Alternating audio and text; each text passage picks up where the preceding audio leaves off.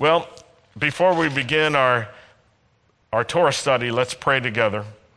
Baruch atah Adonai, Eloheinu melech haolam, asher kidshanu b'mitzvotav, v'tzivanu la'asok b'divrei Torah.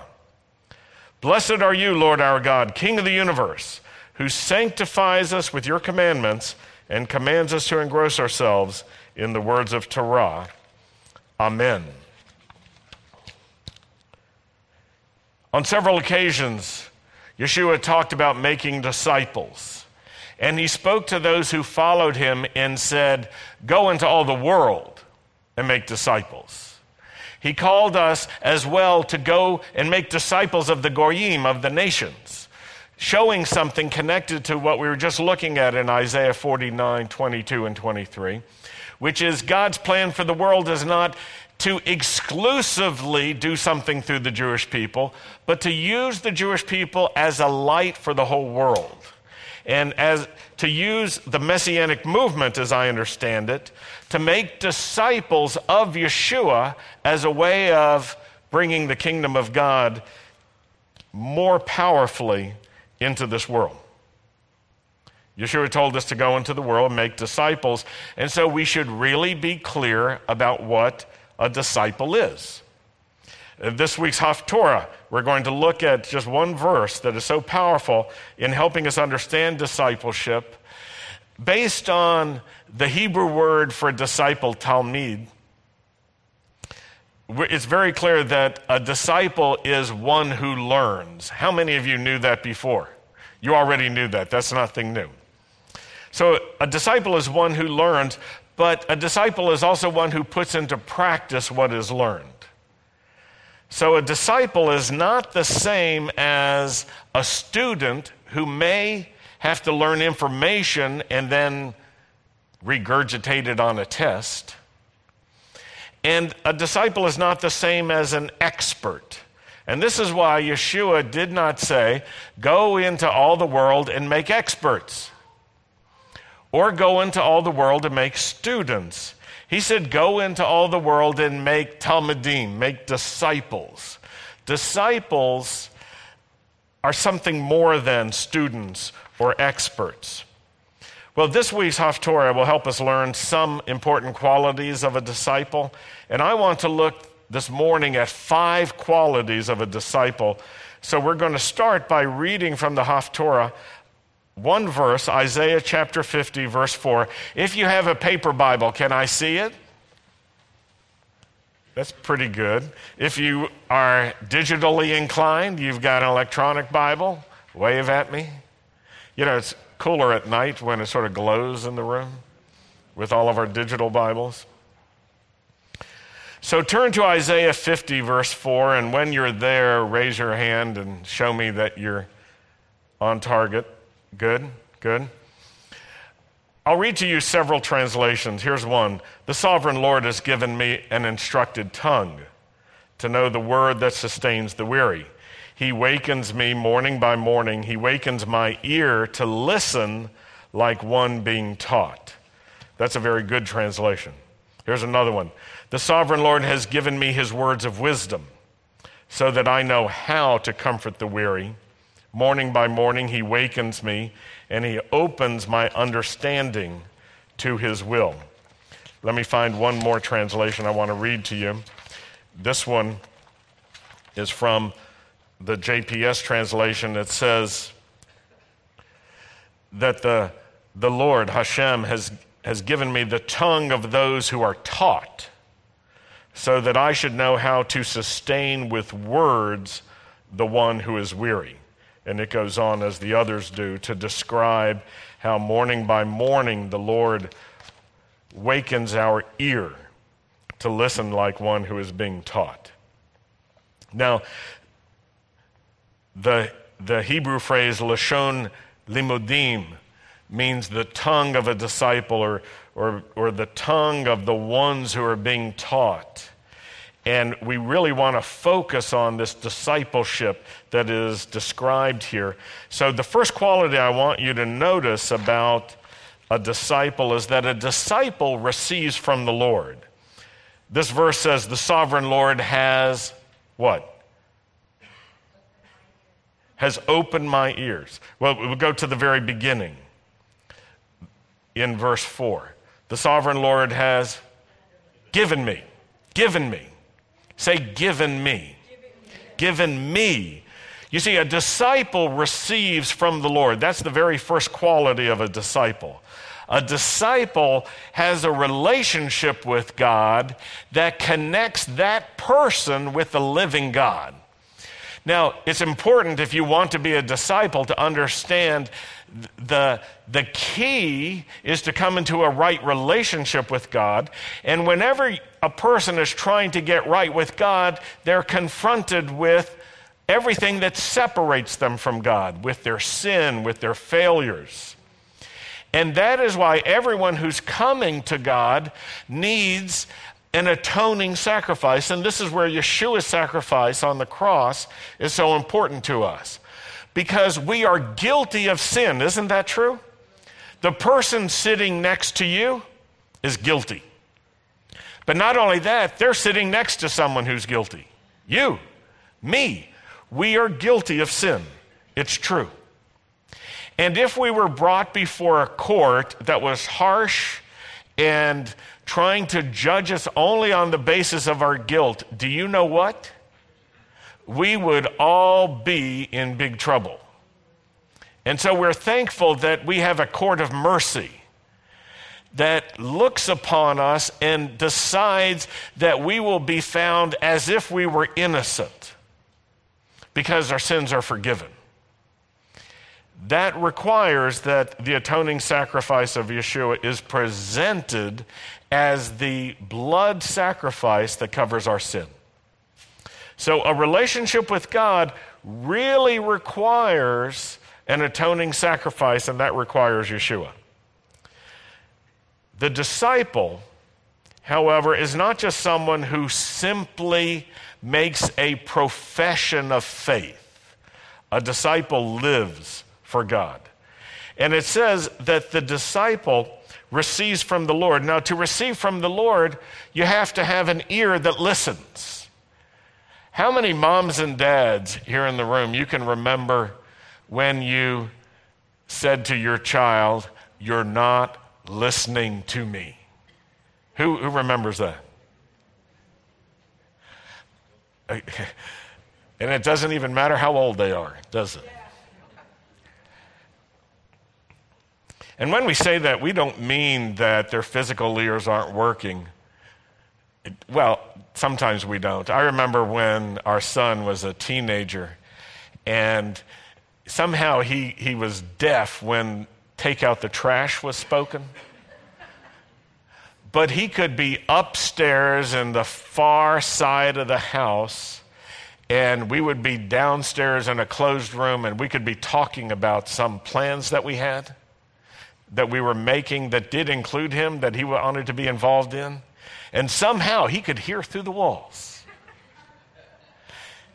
But I don't think that it's really physical ears that we're talking about, it's spiritual ears. For every physical sense that we have, there's a spiritual sense. And so you have ears, you have spiritual ears. You have the capacity to spiritually receive from the Lord, to hear from him. Now, being a disciple is not dependent on whether you're young or old. You can be a very young person and still be a disciple of the Lord.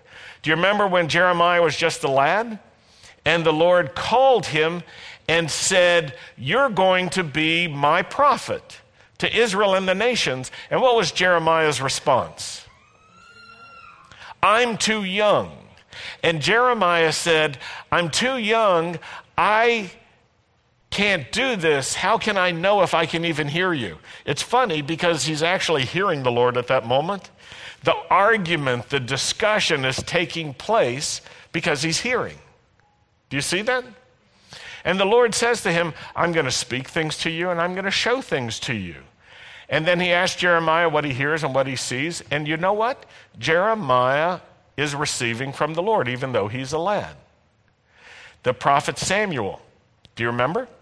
Just a child, thought Eli, the priest, was calling him. It turned out it was the Lord who was calling him. Many times, children are able to receive from the Lord and then become disciples because their hearts are just open and God wants to do something through them. So there's not a limit. You don't have to reach a certain age in order to become a disciple. We like to think that there is, by a certain point you should make a decision for the Lord, but some people don't make a decision to follow God until they're 50, 60, 70 years old. Isn't that true? And so you can be old as well and begin to follow the Lord and become a disciple. Now, every one of us has the capacity to receive from the Lord, and that is something we were talking about last week when we were looking at the Shema and the Ve'ahavta. Shema Yisrael Adonai Eloheinu Adonai Echad. Listen, Israel, the Lord, our God, the Lord is one. Every one of us has the capacity to listen. You can receive from God in a spiritual way by listening to him. It does require intention, and it does require time. You can't just be off doing your own thing all the time, going your own way and expect to hear from God. He is not going to bombard you like advertising does. He is going to reach those who are looking for him. If you seek the Lord with all of your heart, you will find him. So the disciple receives from the Lord. That's the first quality. It's a little bit different than knowing about the Lord. It's receiving from him. Now, the second quality is related to the first one. The disciple is able to pass on to others what he or she receives from the Lord. Disciples both receive and give. We do both. And some of the most valuable help that you will be able to give other people is based on the help you received in a similar situation or condition. The comfort you received when you were mourning or going through difficulty enables you to comfort others who are going through difficult times. The provision that you receive during times when you could not provide for yourself enables you to encourage other people that God will provide for them too. The healing that you receive from your own sickness, disease, or physical problems enables you to encourage other people to pray and to seek the Lord for healing themselves. It empowers you to pray for your friends and family who are sick, that they would be healed. Now, it's important to ask, what has God done for you? To pay attention to that. To ask, how has God helped you? How are you thankful? What are you thankful for? What has God done for you? Because a disciple remembers these things in order to give thanks to God, and it is in the remembering and in the thanksgiving that we're empowered to help other people. If someone's sick and you can't remember how God has been merciful to you when you were sick, it'll be difficult for you to encourage them. If someone is coming to you and needs forgiveness and you can't remember when you were forgiven, it will be difficult for you to extend mercy to them and encourage them to confess their sin and receive mercy from the Lord. When you remember what God has done for you and you're thankful for it, it empowers you as a disciple to help other people. So that means it's important to recall what has touched you and how God has worked in your own life. And it is different, believe me, it is different than just giving information to people. What you have gone through becomes your testimony. What you have experienced enables you to talk to others about the victory of God in your life. That is so different than telling people that you read in a book something. Books are good, but they're not the same as your own experience.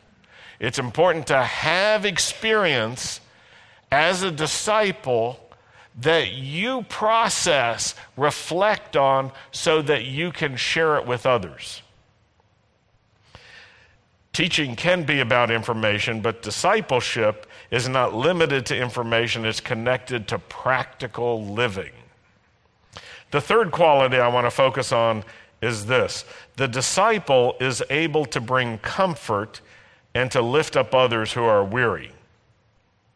So it's not just expertise. It's not just information here. And it's not just sharing your knowledge and experience of religious practice or tradition. The measure here is a little different. It can be determined by asking this question: do I have a positive impact on other people? Can I comfort people when they're discouraged or sad? There are times when people will come to you who are weary. They're beaten down, they're worn out, they're at the end. How many of you have had that experience of having someone come to you and they are just at a loss for life? And God brings such people to his disciples so that we can speak words to lift them up, to encourage them. Now, how can that work? It's not just because we're giving advice or ideas. It's because the word of the Lord is powerful. Psalm 107 says, he sent his word and healed them. When God gives you his word that has an impact on you, you can give that word to others and it will impact them too. Now, this is really different than giving advice to people who are in trouble. Sometimes people need advice. Sometimes people don't know what to do, they don't know how to do it, and they don't know when to do it. And they come to you and say, I need help, I need to know what to do or how to do it. That is a clue that you need to be practical in helping them. But I remember an experience we had over the years when we were leading small groups, and we tried to teach the members of the small group to pray for each other. And that's not as easy as you would think. Do you know it's much easier to get people to give advice than it is to get people to pray? And I remember one person in our home group was asking for prayer regarding something, and everyone was enthusiastic about giving advice. Now, if you've ever been on the receiving end of unsolicited advice, you know what it feels like? So people were trying to tell this woman, well, you should do this, and I had to interrupt. I spent most of my time as a facilitator that night stopping people from giving advice and redirecting them to prayer and just saying, she's asking for prayer, not your advice. Well, you know people can pray advice. Under the guise of prayer and the form of prayer, oh Lord, help this woman understand what I'm talking about. It doesn't always come out that clean or easy. But what they want the person to do, or they think the person should do, they speak in prayer. That's not what I'm talking about. I'm talking about something very, very different. Many times people give advice, they have no experience with the actual advice. They don't know, does it work or not? Or they have limited experience, they're giving advice, and the advice works under certain conditions, but it doesn't work under other conditions, and they're not aware of it because they think their experience is universal experience. And so we're, as disciples, not to be limited to giving that kind of advice. We should be focused on praying for people too. And praying with understanding that the Holy Spirit will give us some guidance in how to pray. So our goal is to actually have an impact on people, to encourage them when they're tired or they've lost motivation. And that means you and I have to keep our reservoirs filled. Because if we're empty, we can't give out. There are times, I can be honest, there are times when I've gotten empty and someone comes to me and they want one more thing. And I'm thinking, I need to get out of here. I don't have what they need. And there's nothing wrong with getting to that place, but you know what the solution is? It's not to live in a condition of emptiness. It's to be filled again. Be filled with the Holy Spirit. Be filled again and again. So if you find that you're always empty, you've got to have a strategy for getting filled up again. If you have moments of emptiness, there is nothing unusual about that. And don't try to just give out of your emptiness, though there may be moments. Let me tell you, this is just the other side of the story. There may be moments when you have nothing, and the Lord will give you something only when you start opening your mouth to speak. And so you have to balance out these things. But in every case, the goal is not to tell people what we know. The goal is to lift them up, to encourage them, to strengthen them, to empower them so that they will be sustained and they will be able to keep going on their own. The fourth quality I want to look at from Isaiah 50, verse 4, is that the disciple has a daily relationship with God. The first part of verse 4 says, the sovereign Lord has given me an instructed tongue. So that's speaking of a tongue, which means I can speak to others. The other part of verse 4 says, he wakens me morning by morning. He wakens my ear to listen like one being taught.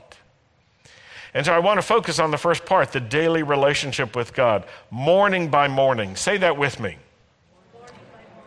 Morning by morning. Smile at the person next to you and say, morning by morning. Morning by morning. Morning by morning. This may be the first time you smiled today. That's good. Morning by morning. You know what that means? The disciple's life is not a once a week thing. Some people are drawn into the Messianic movement, not because they're interested in Jewish revival, but because they love Shabbat. They love the one day of the week that's given to rest. That's good. That's good. That's excellent.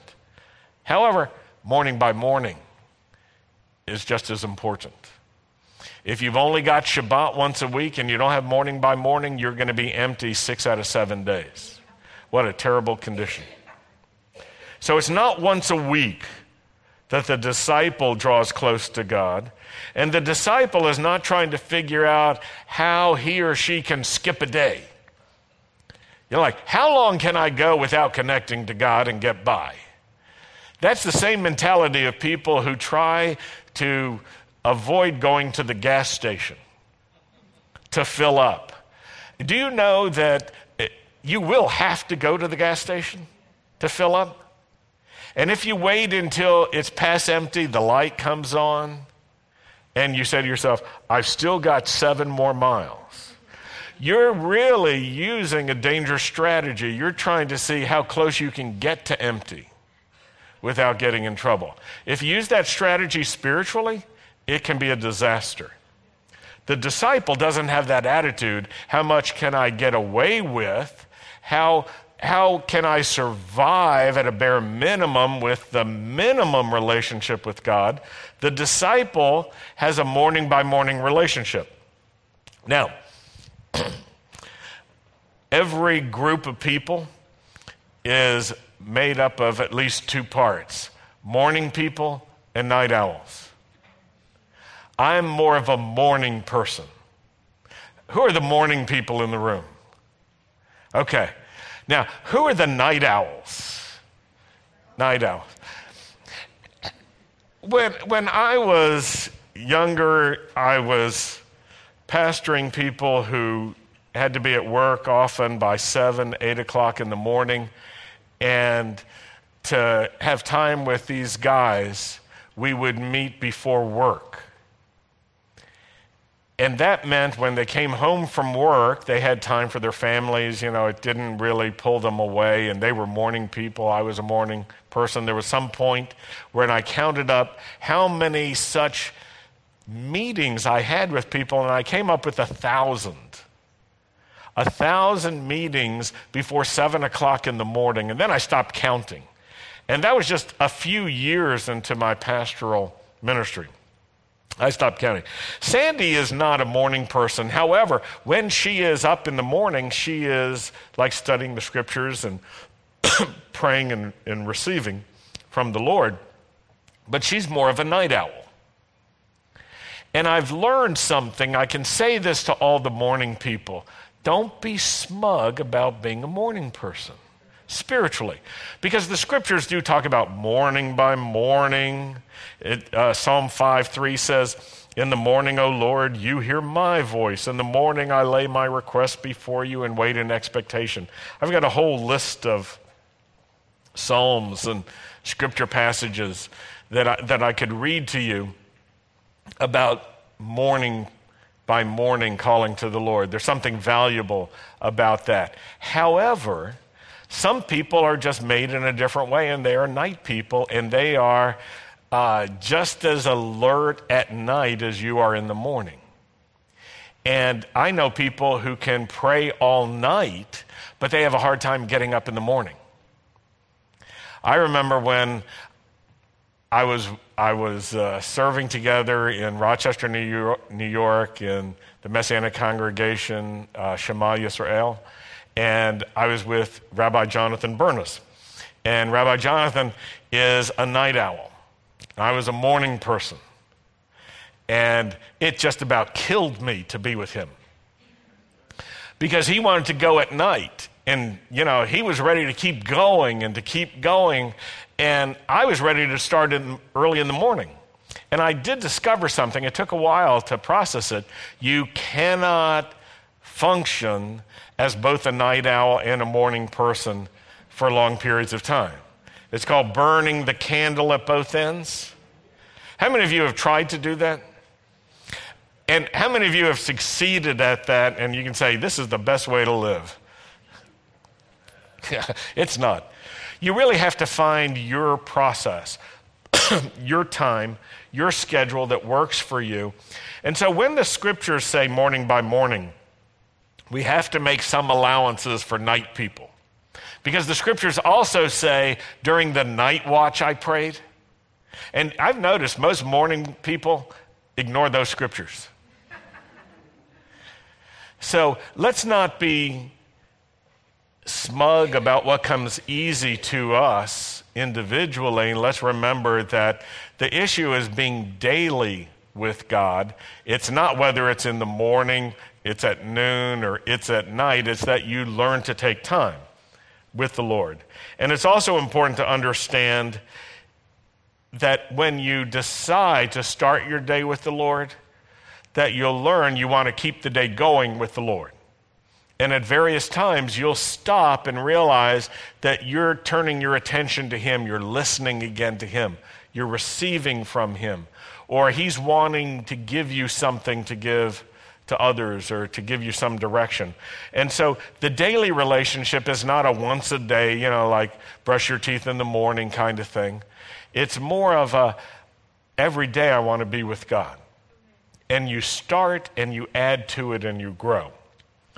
Now the fifth quality that I want to focus on, the last quality from this passage, is that a disciple is open to listen to God as a disciple.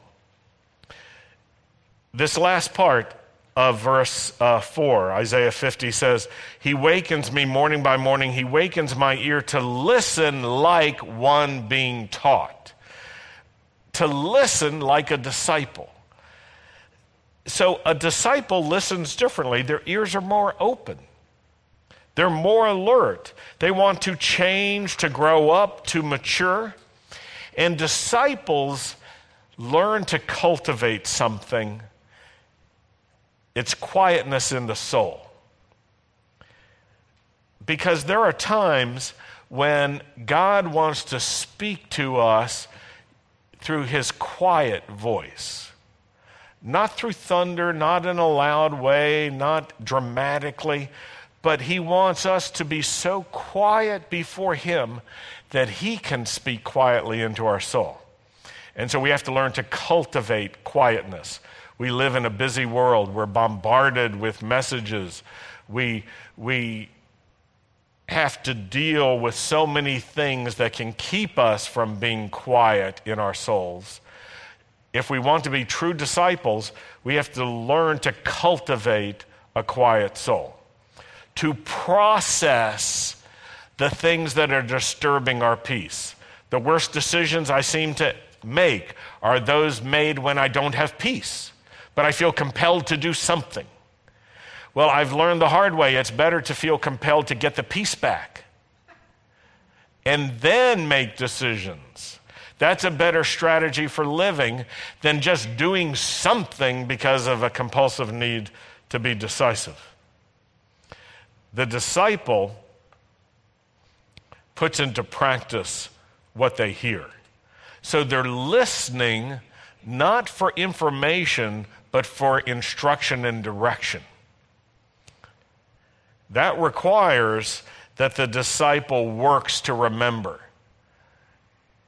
memorizes Scripture, hiding the Scripture in your heart, writing a journal, taking notes on the things God is speaking to you. My wife is the greatest Scripture journalist I know. She has dozens and dozens of journals from her daily readings and time with the Lord, where she writes down the Scripture passages longhand that really touched her and spoke to her. And sometimes she'll write notes, but sometimes it's just the Scriptures. She writes the date, the time, and we can be talking about something, and she'll say, the Lord was showing me something like that a year ago today. And I used to go, oh, yeah, right. And then she'd pull out her journal, she'd flip it open to that date and show it to me, and I'd go, right. Wow. It is an amazing thing. It's very important that we work to remember. We have to remember the things that God has spoken to us. That's what Yaakov, what James was talking about when he was saying we need to hear and to do. And that our faith, our trust in God, and our deeds are connected with each other. If we disconnect them, then faith has nothing to do with life. It only has to do with the cerebral activity. Yeshua connected listening and putting into practice, and basically said to hear his words and to do them. This is real discipleship. He said that storms will come to two kinds of people: those who hear what he says and don't do it, and those who hear what he says and do it. So you and I are going to go through storms. And if you live in Florida, you know that's true. But not just physical storms, spiritual storms as well. We're going to go through storms, and Yeshua said, the one who hears my words and does them is like the one who builds his house on rock, and his house will stand in the storm. The one who hears my words and does not do them is like the foolish one who builds his house on sand. His house will fall when the storm comes. Now, the difference between these two kinds of people is not whether they hear. It's what they do with what they hear. The one hears, remembers, and does it. The other one hears and forgets to do it or chooses not to do it. Yeshua talked about those that bore real fruit, 30, 60, 100-fold.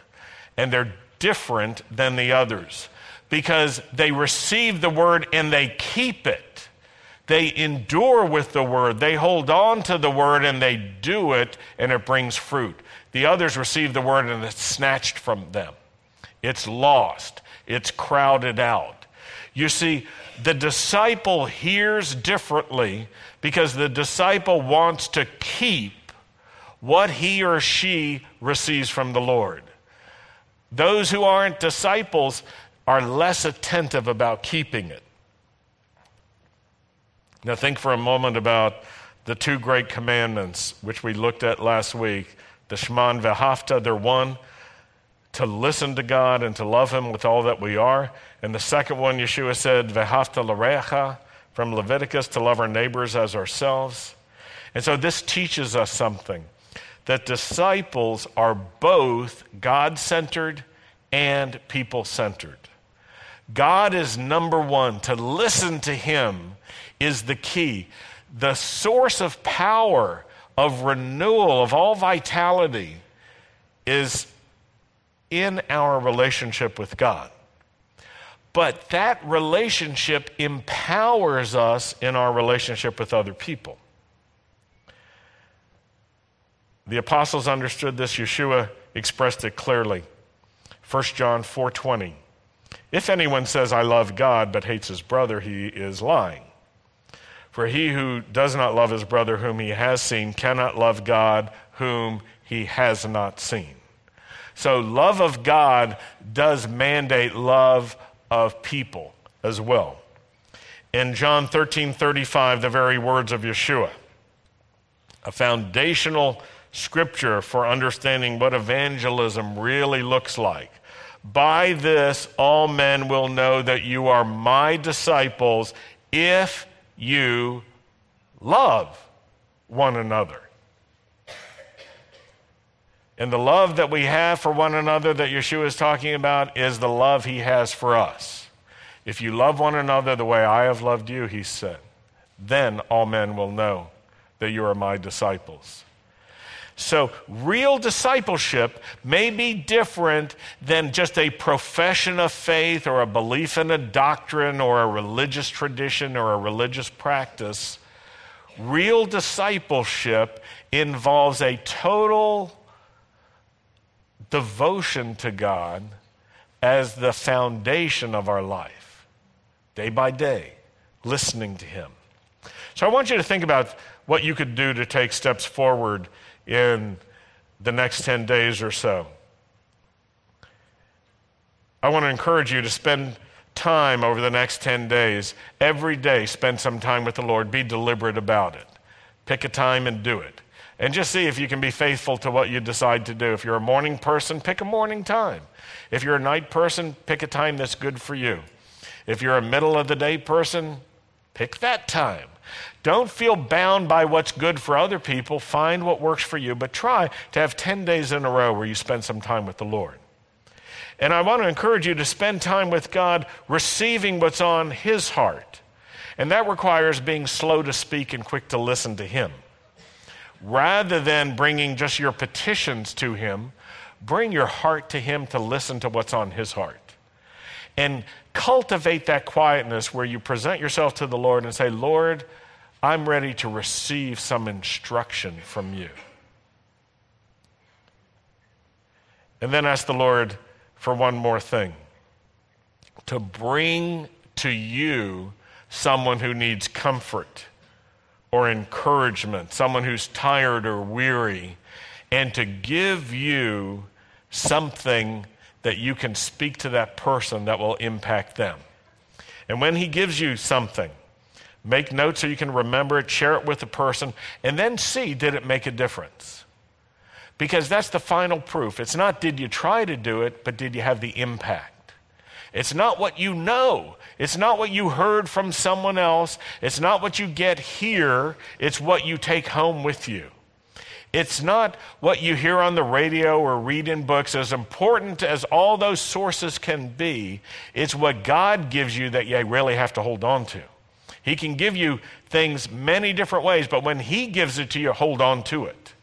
And then have it ready when you need to give it to someone. You may have had this experience of praying that God would bring you someone who you could serve. And then he brings that person to you. And you recognize immediately, this is my opportunity. It may not be the person you wanted to serve. It may not be the time you wanted to serve. It may be inconvenient. It may be when you're tired. But you still already have received what God wants you to give to that person.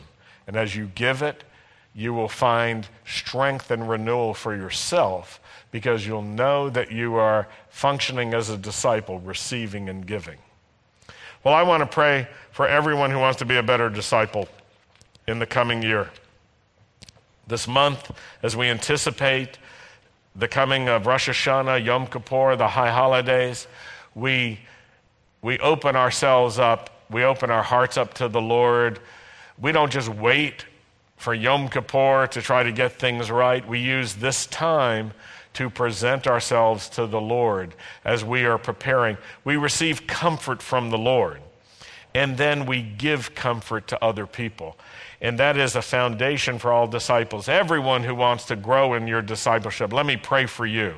Lord, I lift up to you the men and the women, the young ones in this congregation who want to grow up and mature, all of us who want to draw closer to you and grow as disciples.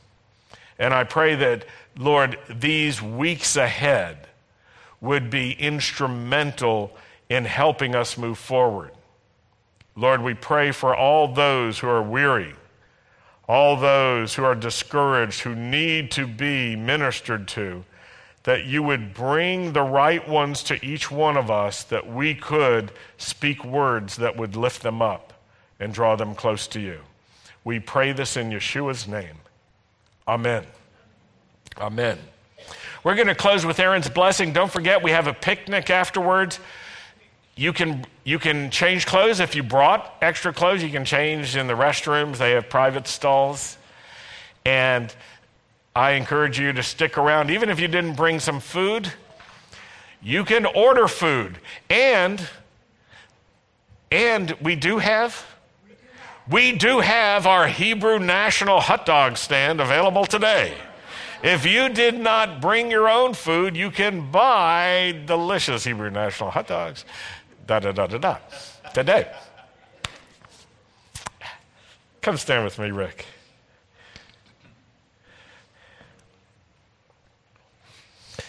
Yivarechecha Adonai v'yishmerecha. Ye'er Adonai panav elecha v'yichunecha. Yisa Adonai panav elecha v'yasem lecha shalom. The Lord bless you and keep you.